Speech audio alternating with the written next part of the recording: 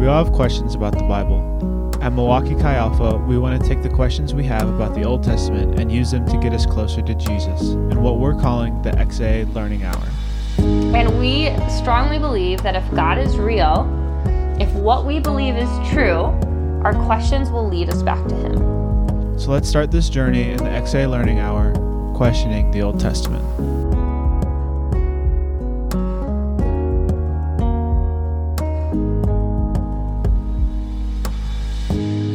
Lord, we love you, and you are the reason why we are here. We want to understand your word. We don't want to question you as far as we understand better than you, but we want to question so that we can understand you and your word for us. So help us today as we unpack your Old Testament, the Torah, that we would know better your heart and how we should read it today. In your name we pray. Amen. Amen. Okay, so hopefully today, as we unpack the Torah and the Old Testament law, hopefully the goal is to give us maybe a better perspective, a truer perspective of how we should read it, how we should understand it. And my goal is that we would be inspired to read it more for ourselves, that we would hunger for grasping these books in our Old Testament, to see them not just as information, but to truly see them as God's word for us today too. They do matter, and hopefully today as we unpack this, we'll begin to see a little bit more on how to understand the law. Now to kind of put some parameters of where we're at in our flow here, last week Catherine talked about covenant, and that this is a really big theme throughout the entire Bible. That Old Testament and New Testament are also understood as Old Covenant, New Covenant. Right? This is a really big piece of understanding the narrative of our Bible. And so the law kind of is flowing out of that understanding, that the law is the terms of the covenant, that God has established His covenant relationship with us, this partnership of what He wants to do in the world. And the law, His commands, are the terms of that agreement, that partnership. We're going to understand, we're going to try to grasp a little bit more of what that means, not only for them, but for us. But also in the next 2 weeks, Caitlin's going to be talking about the distinction between Jewish and Christian understanding of the Torah. So there may be a bit of overlap here as I begin to unpack some things. Caitlin will bring some more distinctions of what specifically a modern Jewish and ancient Jewish understanding would be, as well as how they're distinct from a Christian interpretation of our Old Testament, since we share the same book. So that's pretty cool. And then after that, Daniel will be talking more about the implications of living the law. Does living out the law and following God equal a blessed life? And there's some great passages of Scripture that say that, and so Daniel's going to be unpacking that a little bit. So I might not get to that really. I'm going to mention it, but Daniel will be able to unpack that in the coming weeks as well. So again, my goal here is to just help us understand what is the law, how do we understand it for ourselves, what law is for us, and why is it in our Bible? Cool? Cool. Yeet. That is the colloquial term around here for proceed. Yeah. English can't really translate it. Yeah, can't translate it very well. Okay, so like I said, the law is essentially the terms of the covenant that God has established with His people. And so these are the things that these people, the Israelites, and even before that, God made a covenant with Noah and then with Abraham. There's this covenant that's developing and growing as God wants to be in a relationship with creation and with His people. He said these are the terms. These are the things we must do to stay in right standing with God within this covenant. Even though He, as Catherine pointed out last week, that God will be the one who is torn in two. Go listen to that. It's a really powerful picture of not only Old Testament covenant, but of the gospel itself.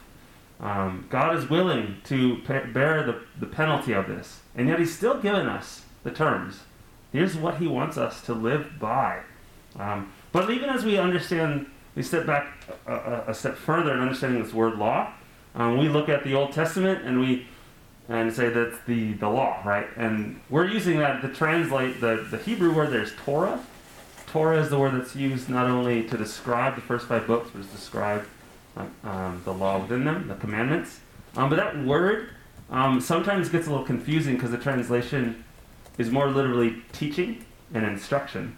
It does include command, the law, right? But it does also include that. But sometimes I think we hear law and we think legal. We think binding, contract, that kind of stuff, which is, well, like we just said, it's the terms of the agreement. But the way we understand this word Torah is important for us to see the broader understanding here, that it means teaching, instruction, guidance. That as Hebrews would read the first 5 books and they'd call it the Torah, they called it the teaching and instruction, the guidelines, the guidance of life, and to be in relationship with God, to follow in His covenant, to be His people.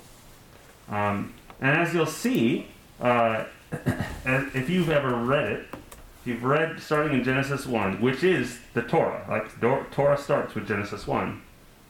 Genesis 1 is not a legal section of Scripture. It is narrative, right? In fact, all of Genesis is narrative, and half of Exodus is narrative. We don't get to any commandments, and as far as we understand, like law, until 69 chapters into the Bible. So just viewing the Old Testament, the first 5 books, and calling it the law, we need to remember what we're describing. We're not just describing a constitution. We're describing essentially a sermon about the law of the covenant of God, the terms of the covenant of God. And that's really important. And even in that, like I experience this often as we as Christians are trying to unpack what do we do with this. We can often, like, we're describing the laws, well, it's teaching, it's instruction, and it can sound like we're just watering it down a little bit and saying, oh, we don't have to follow that. And that's not here in my heart. I just want to provide some context for us to understand it. But what I want to put a hard barrier of what we don't do as Christians, as believers, as followers of God. We don't look at this Old Testament law and say, oh, well, that's not for me. I don't have to do this. I don't have to do that. I don't have to do that. I don't need to read this. It's not important for me. And there's a couple problems with it, but I hope you can see the one obvious one. If we start looking at our Bible and saying, well, I don't have to do that. I don't have to do that. Like, you can imagine what that does to your own heart, right? Like, you start reading God's Word and you start saying, I don't have to follow that. You essentially start living this me, don't have to do that, this me-centric, and it's you're pushing off a responsibility to obey God. Now there's legitimacy into unpacking what laws are for us today and how do we do that. But I want to caution us whenever we read the Old Testament and we start saying, I don't have to do that, I don't have to do that, to caution and guard your heart a little bit. Because if we just only live that way, eventually we push away God's Word as instructional for us, and command and have a command over our lives. Because His Word is instruction to us as well, even as Christians, even the Old Testament, even the law. We have to see it rightly, and we have to acknowledge the dangers of just saying, well, it's not for me, it's not for me, it's not for me. Does that make sense? Has anyone, have you done that in the past? Have you been like, yeah, I don't have to do that, so I'm not going to read it?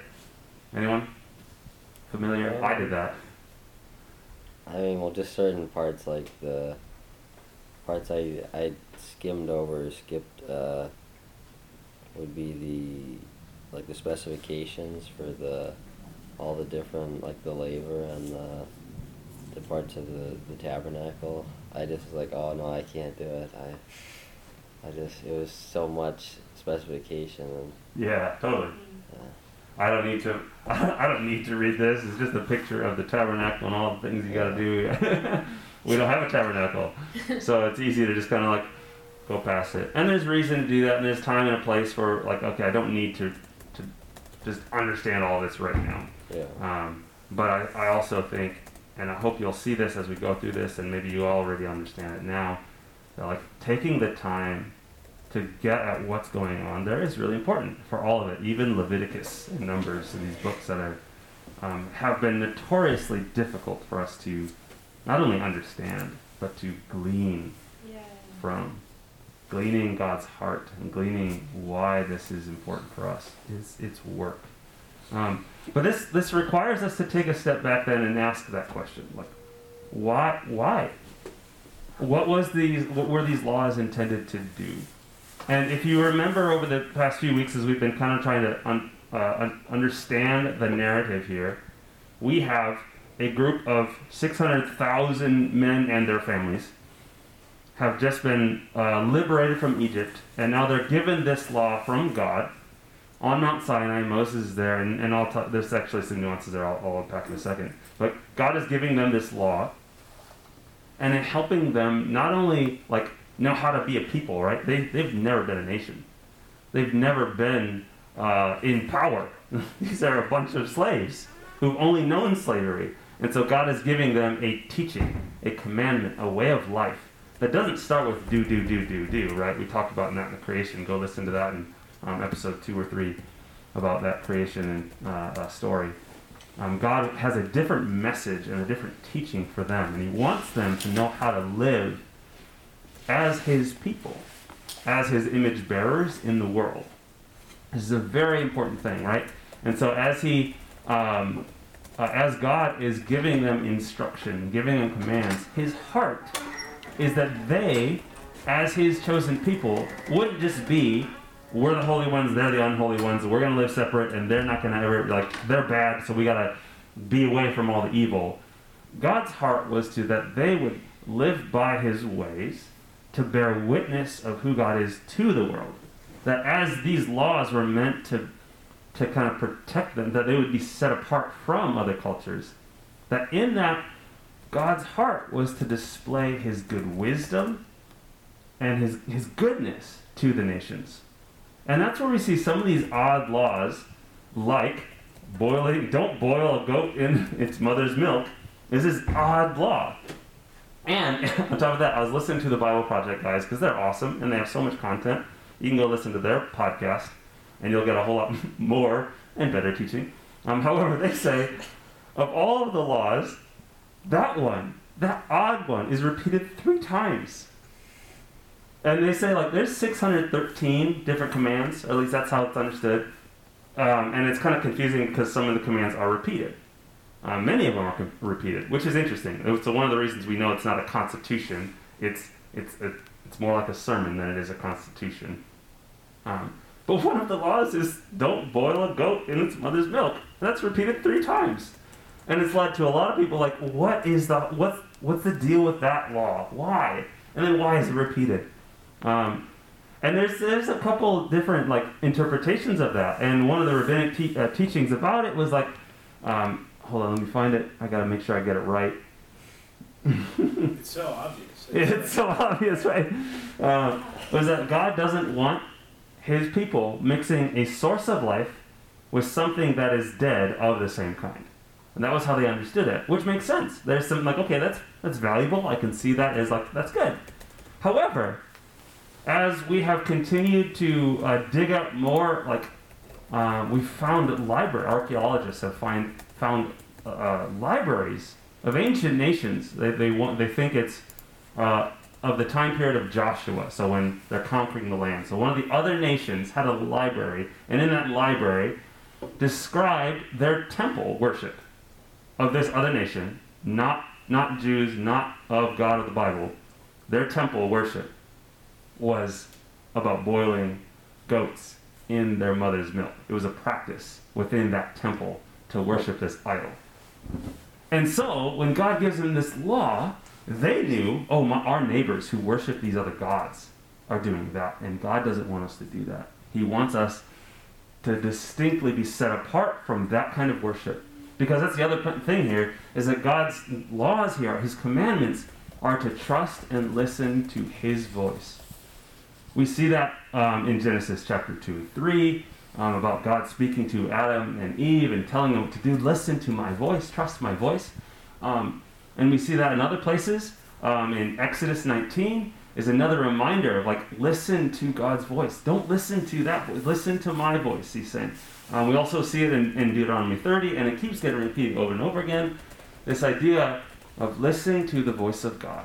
That's what the people of God are meant to do. That's the command. That's the heartbeat here of God. And it's interesting as we're trying to, like, unpack how do we understand this law. Why did God do it this way? Because so many of these laws are so tied to the cultural context, right? And we can kind of think, and this, the Bible Project guys did this, I thought it was a good example. Why didn't God come down in such a way as to, like, all people at all times in their own language would be able to hear his laws of how to live rightly? Like, if you know anything about the UN and their gatherings, they have headphones on that's immediately translated to each other whenever someone's speaking, because not everyone speaks the same language. And so they got the headphones on and someone's translating whatever the person is speaking. It's immediate, it's instantaneous, and it's directed for them. And, like, they talk about, like, why didn't God just, like, give us the UN headphones and we could just, like, understand it and know it? You know, he just speak to us in our culture. Why do we have this archaic, out of our context book? And one of the things they say, I love this point. For some reason, God, in his infinite wisdom, his incarnate love, he chooses to step into human history. He steps into culture, and he displays who he is within their setting, helping them know God through their very real world that they are living in, which he created, but they're living in a finite expression with culture and neighbors, and like the world around them is just, it's finite in the moment, right? And God steps into that history, and he wants to teach them about who he is within their world. And he chose to do this. He gave this law to these specific people in this specific context, stepping into the world and helping them live out what it means to be the people of God distinctly from the world around them. That they would be more like salt, being a preservation of the world that is being corrupted by sin and self-centeredness. Like, this is God in his infinite wisdom and understanding that we don't always get. He chose to do it this way, to reveal himself within history, which means there's culture that's now involved. And now we have this book that's really confusing for us, 21st century Americans, who don't always understand what it's like to live in ancient Israel, or ancient Canaan, or ancient Egypt, and then we're like, have to do a lot of work to get it, and to get why he's saying all this. But I think because God chose to do it that way, we can see so much of who he is. And that's ultimately displayed at Jesus on the cross, that he stepped into history to reveal himself within humanity, within culture, to show us his heart, that he wants to be relational, and that our world, though it has all sorts of layers and there's corruption, he wants to redeem it and redeem our reality, which is really cool. And so as we are reading the law, we're reading about a specific time and culture and people in their setting, and God's saying, here's how I want you to live. Very real, very practical, in light of the things around them and experience they've had in the past. And with all that, we have to make the acknowledgement. This was for them. This law was not written to us. This is not our covenant. These are not our laws for us that are binding on us. And I'm going to come back to that in a minute, but we have to let that be, right? This is not our laws. See, we don't have to follow those 613 laws in the Old Testament. But it's because, though, it's not because it's just laws from, this is a story. This whole Old Testament is not just a constitution. It is a story. It's a message that God is taking humanity through this story. He's helping them see something. And if you know the flow of the Torah, what happens is God creates these people, and we see this first cycle, right? This first kind of narrative happens with Adam and Eve. They're with God in this fall. They They fail to follow God's voice, and then they're exiled because of it, right? But that cycle happens over and over and over again. And what you'll see as you read it, especially when you get to like Exodus, and you're reading the narrative about the people of God, and you go into Leviticus, and then you go into Numbers and Deuteronomy, you'll see the cycle. The people of God are given the law from God, and then they fail, and then and more laws are added, and then they fail, and more laws are added. It's kind of this cycle of like, because they can't uphold the law, more laws are given. Now they do kind of there's question as to whether they already had that law and they just failed, and so it's a reminder, or it could be that they didn't have that law and they failed at something, so more laws were added to help them live out. I don't know which one that is, but that's what the style of literature in our Old Testament shows this flow. As Israel fails and sins, God brings more instruction, more teaching, more law, more commandments to help them walk in obedience and walk in life with Him. But as you go through that whole thing, it just keeps building. It just keeps more things get added, you know. And hopefully we can see this. The point is not just here's all the rules, do them. But the point is, as we walk through the narrative and then see the laws being introduced and developed, and then they fail over and over and over again, it's not just that we see these are laws to follow, but this is a story about a people that cannot. They cannot obey. They struggle to obey. They need to obey. They're meant to be. They're called by God to be the people of God, to bear His witness to the world, but they fail over and over and over again. And we're left with the tension throughout the Bible of, is anyone able? Can anyone do it? Right? Now, for us, we can look back and see that. For Israelites, this was also their culture. These were also binding laws for them in that time and place, because they did have sacrificial systems, and they did have purity and ritual laws that were meant to be outside, in which we don't have all the same context. But the point for both us and them was, will you trust and obey the voice of God? And that is what we do too as we read this. That is the bottom line. Will we trust and obey God? Know His voice and listen to His voice. And one of the points that we should now see as we read our Old Testament is to see that this book was meant to display the wisdom and glory and the goodness of God. Right? I made that point a moment ago. That this God of the Bible is different than every other God in the culture. But as Westerners, as modern Westerners, this is difficult for us because we don't live in those nations. We don't know those laws. We don't have those temples about goats being sacrificed in those. We just don't have that.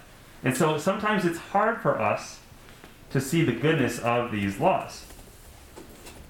And moreover, we have so much in our own world and our own culture is built off of the Old Testament law. Many of our current laws are out of a Judeo-Christian perspective, out of a biblical teaching, Torah. And so a lot of these things are really familiar, only they're developed. And so you look back at this archaic book and I see that's kind of good, but it's also really ugly. Like our world, we don't do that.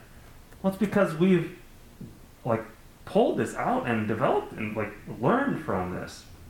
But at the time, if you are a neighboring nation of Israel, you might have seen the sweetness, the goodness, the protectiveness of these laws and how they honored not only enemies, right? They honor enemies, and you can go read it again, and we can point out some passages of how they honored enemies and they love enemies. Like when Jesus talks about loving your enemies, that is not a completely foreign teaching.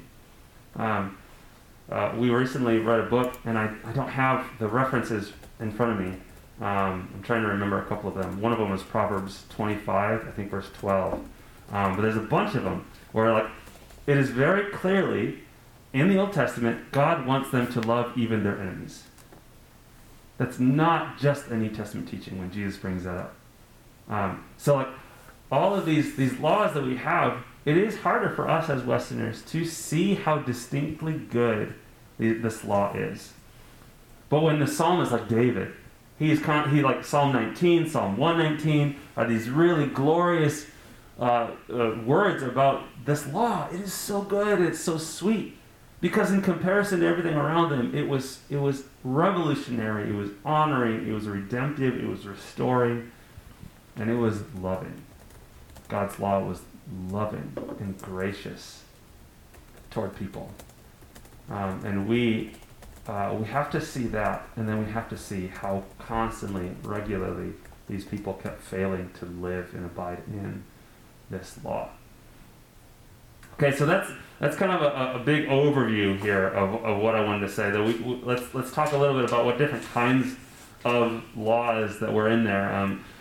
Some of them, this isn't a comprehensive list, but we have a lot of laws that are like the sacrificial laws. Leviticus, a lot of them are about how to do sacrifices. Many of them are, though, also about purity laws and ritual laws. And then many of them are moral laws. And there's some as well, just cultural practices. Okay, so there's a lot of different categories of laws. And we have to understand the certain kinds and why they existed. That they're for different purposes. But the heart here behind all of it was these are God's chosen people to covenant with Him, to partner with Him, to bring about His redemptive work within the world, the terms of the covenant, right? So we were to look like Him to the world. And as we read this law, hopefully we get a picture of what it was like to live into that culture, a sample of what living was like as they tried to follow Him. But we see God as gloriously and good. But we see them struggle to obey this really, really good law. Before I want to actually step back a second, and we'll kind of unpack some of the different kinds of laws and how we together can read them. But I want to actually go to Deuteronomy chapter 30. So we've been talking about the Torah. The Torah is the first 5 books of the Bible, and Deuteronomy is that 5th book. And right at the end of Deuteronomy, the whole story, basically Deuteronomy is a sermon that Moses gives to the people right before they go to the Promised Land. And it's essentially a reminder, a reestablishment of all of the teachings that have already been established, although there are some new. So this is why we get some repetition of laws. We get books like Deuteronomy. But at the end of the book, this is right before they're going to go into the Promised Land.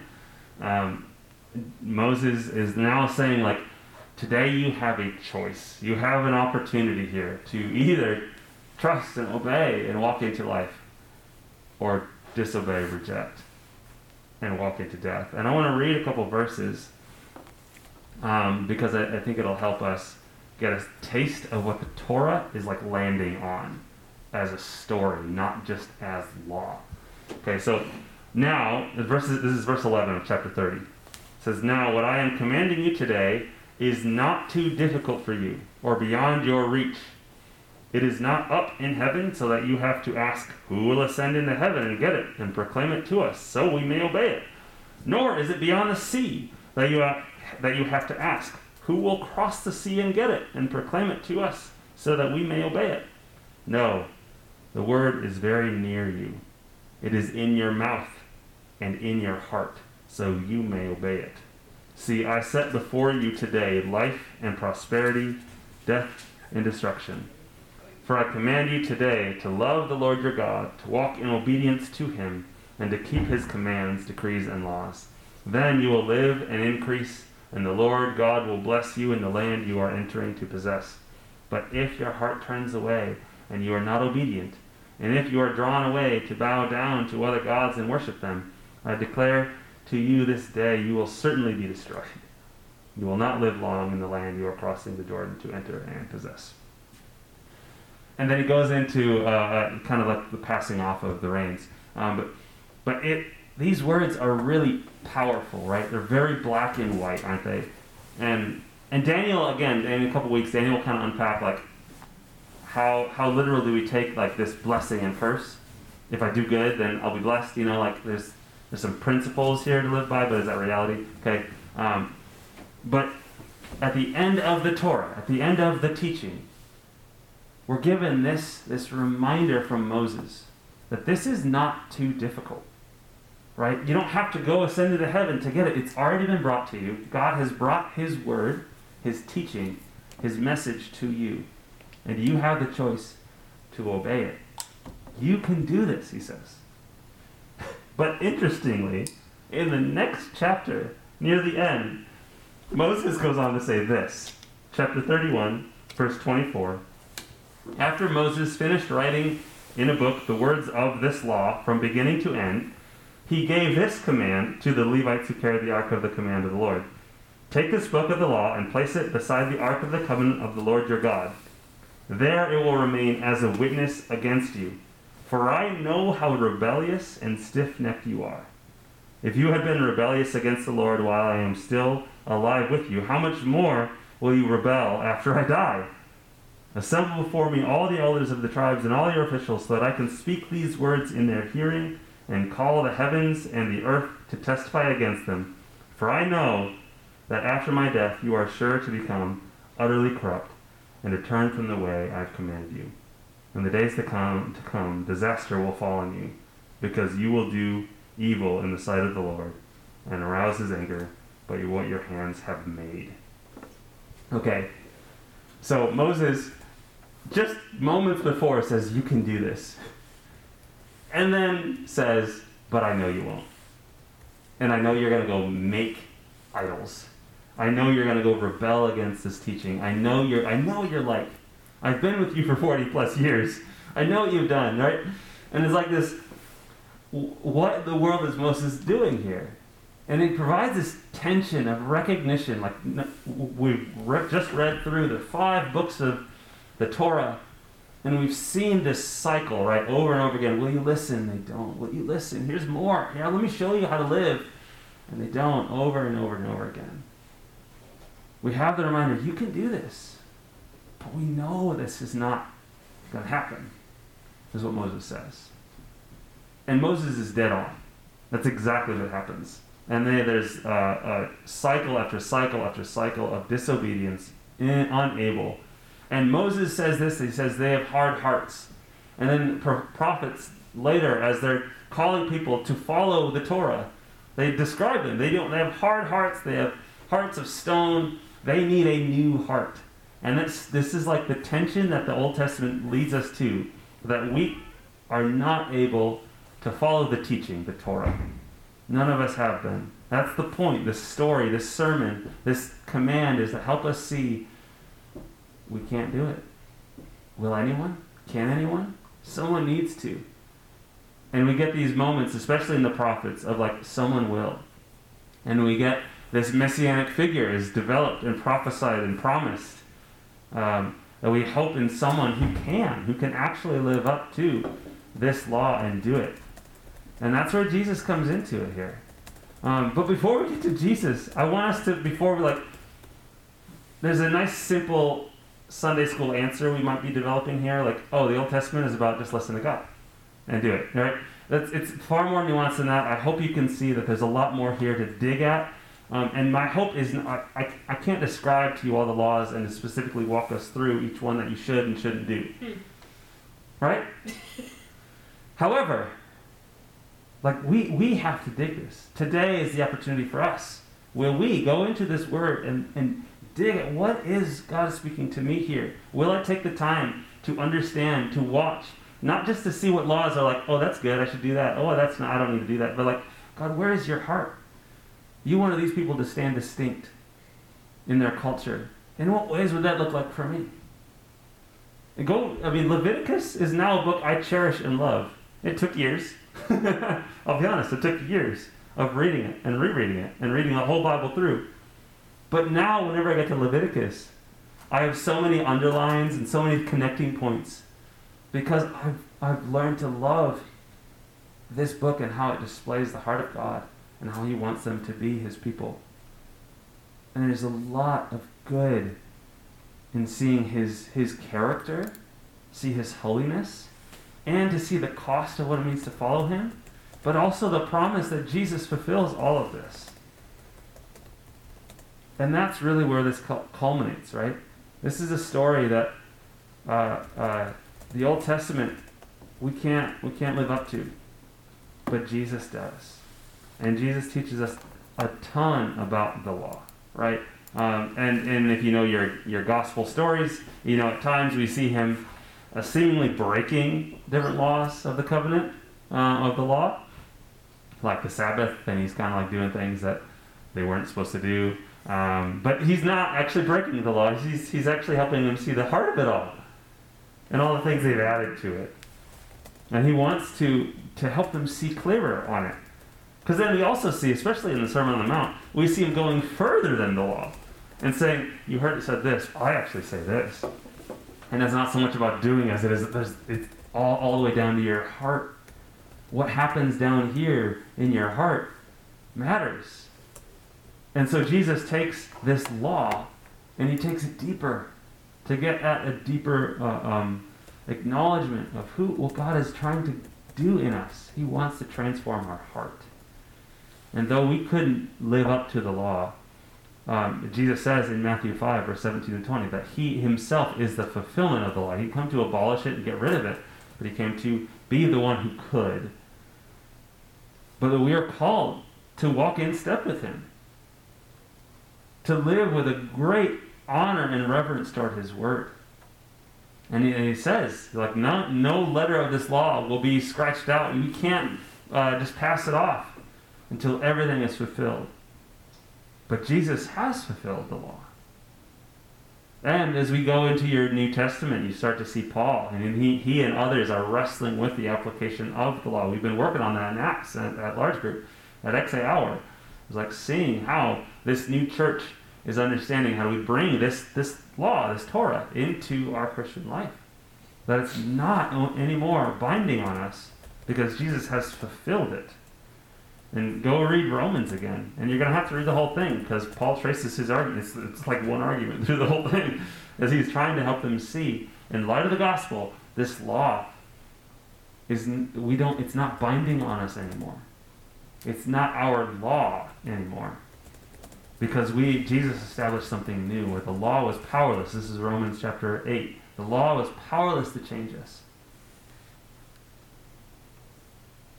Jesus established something new, a new covenant with us, established on grace because he paid the price. He was the one sacrifice for all, Hebrews 10, which means all the sacrificial laws of the Old Testament have been fulfilled in Christ.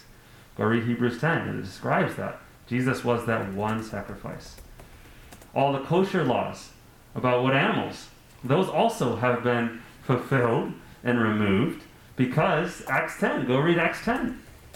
In the visions that the Holy Spirit gives to Peter and how they apply that to their life. Speaks to Old Testament law. All the tabernacle laws have been fulfilled because now we are the temple of God. And he says, go read 1 Corinthians chapter 6. Right? So the Old Testament is speaking to this law and helping us understand how it might apply to things we live in now. To know how to understand the Old Testament, you have to read the New Testament and see what things are reaffirmed and established and reestablished by the church. What things we need to still live by. We do see all the sexual ethic laws and conduct is upheld in the New Testament. We don't have a right to just throw those out. Jesus takes those ones specifically deeper in Matthew 5. But also throughout the entire New Testament, those continue to be affirmed and established. We also see like any sort of law or command about neighbors and love and forgiveness are also upheld and developed and made incredibly beautiful in the New Testament in light of Jesus.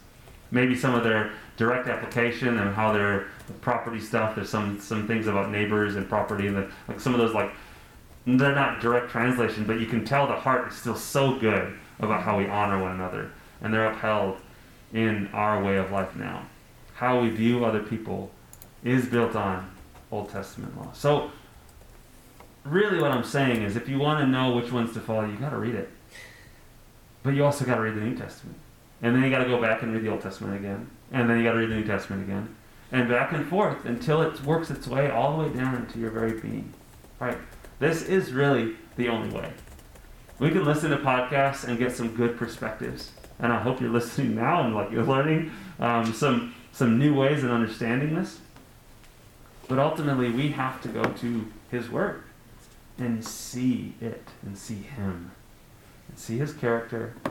See this story, the narrative of Him doing this work and seeing humanity failing, not living up to the law, and yet seeing God be faithful.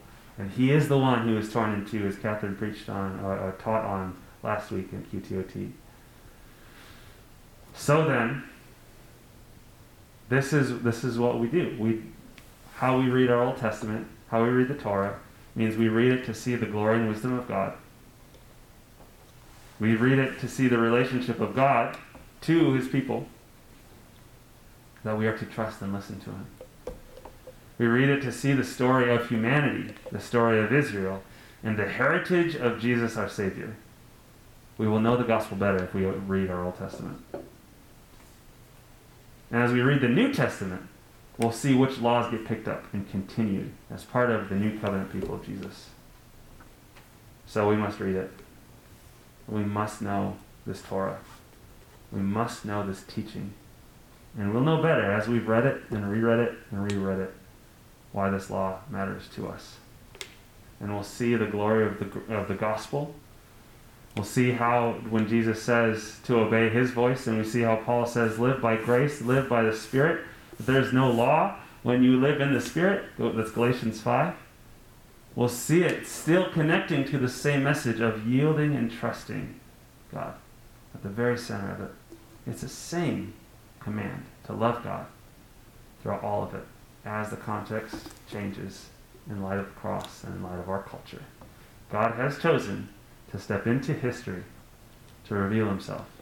He did it then, and by His Spirit He's doing it daily. And He wants to speak to all of us through His Word. We got to know it. And to kind of end here, I want to go back to that Deuteronomy 30 passage where it says it's not too difficult for you, right? Because the Word is here. It's given to you. He's talking about the Torah. But New Testament authors pick up that same passage, the same idea here. Paul literally quotes from it in Romans chapter 10 about He is right here. He's not far from you. He is right here. Jesus is that one. He is the fulfillment of that very passage. And in John chapter 1, we see Jesus being described as Logos, the Word of God, the teaching, the wisdom of God. That He, Jesus, is the commands of the Old Testament. And knowing Jesus is to know His Word.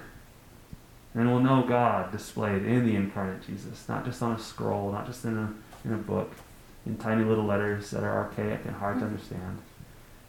Jesus is the one in whom we know, and it's what the whole Bible is telling us about. Deuteronomy 30 reminds us of that. Though we can do it, she says, we need Jesus. Deuteronomy 31 reminds us of our rebellious heart. We need Jesus, and thankfully He has come. He has come. And so today we have this choice. Just like in Genesis 2 and 3, and in Exodus 19, Deuteronomy 30, Psalm 1, Hebrews 4, to listen and obey the voice of God. Jesus, our advocate, our substitute, our friend, and our Savior, our Lord, the living Word of God. So, what questions do you guys have? So we can boil goats and not that. Yes, you can Wow. do that. Cheeseburgers. You can have a cheeseburger. There's a big step there. Go listen to the Bible Project on that, and they make that connection. That was a whole lot of stuff, and hopefully it was helpful in understanding how to read the law, and hopefully inspired you to go and read it as well.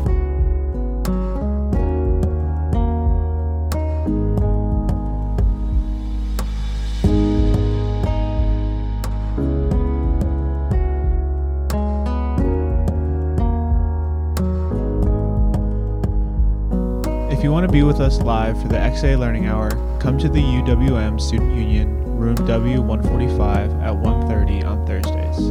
Thanks for listening.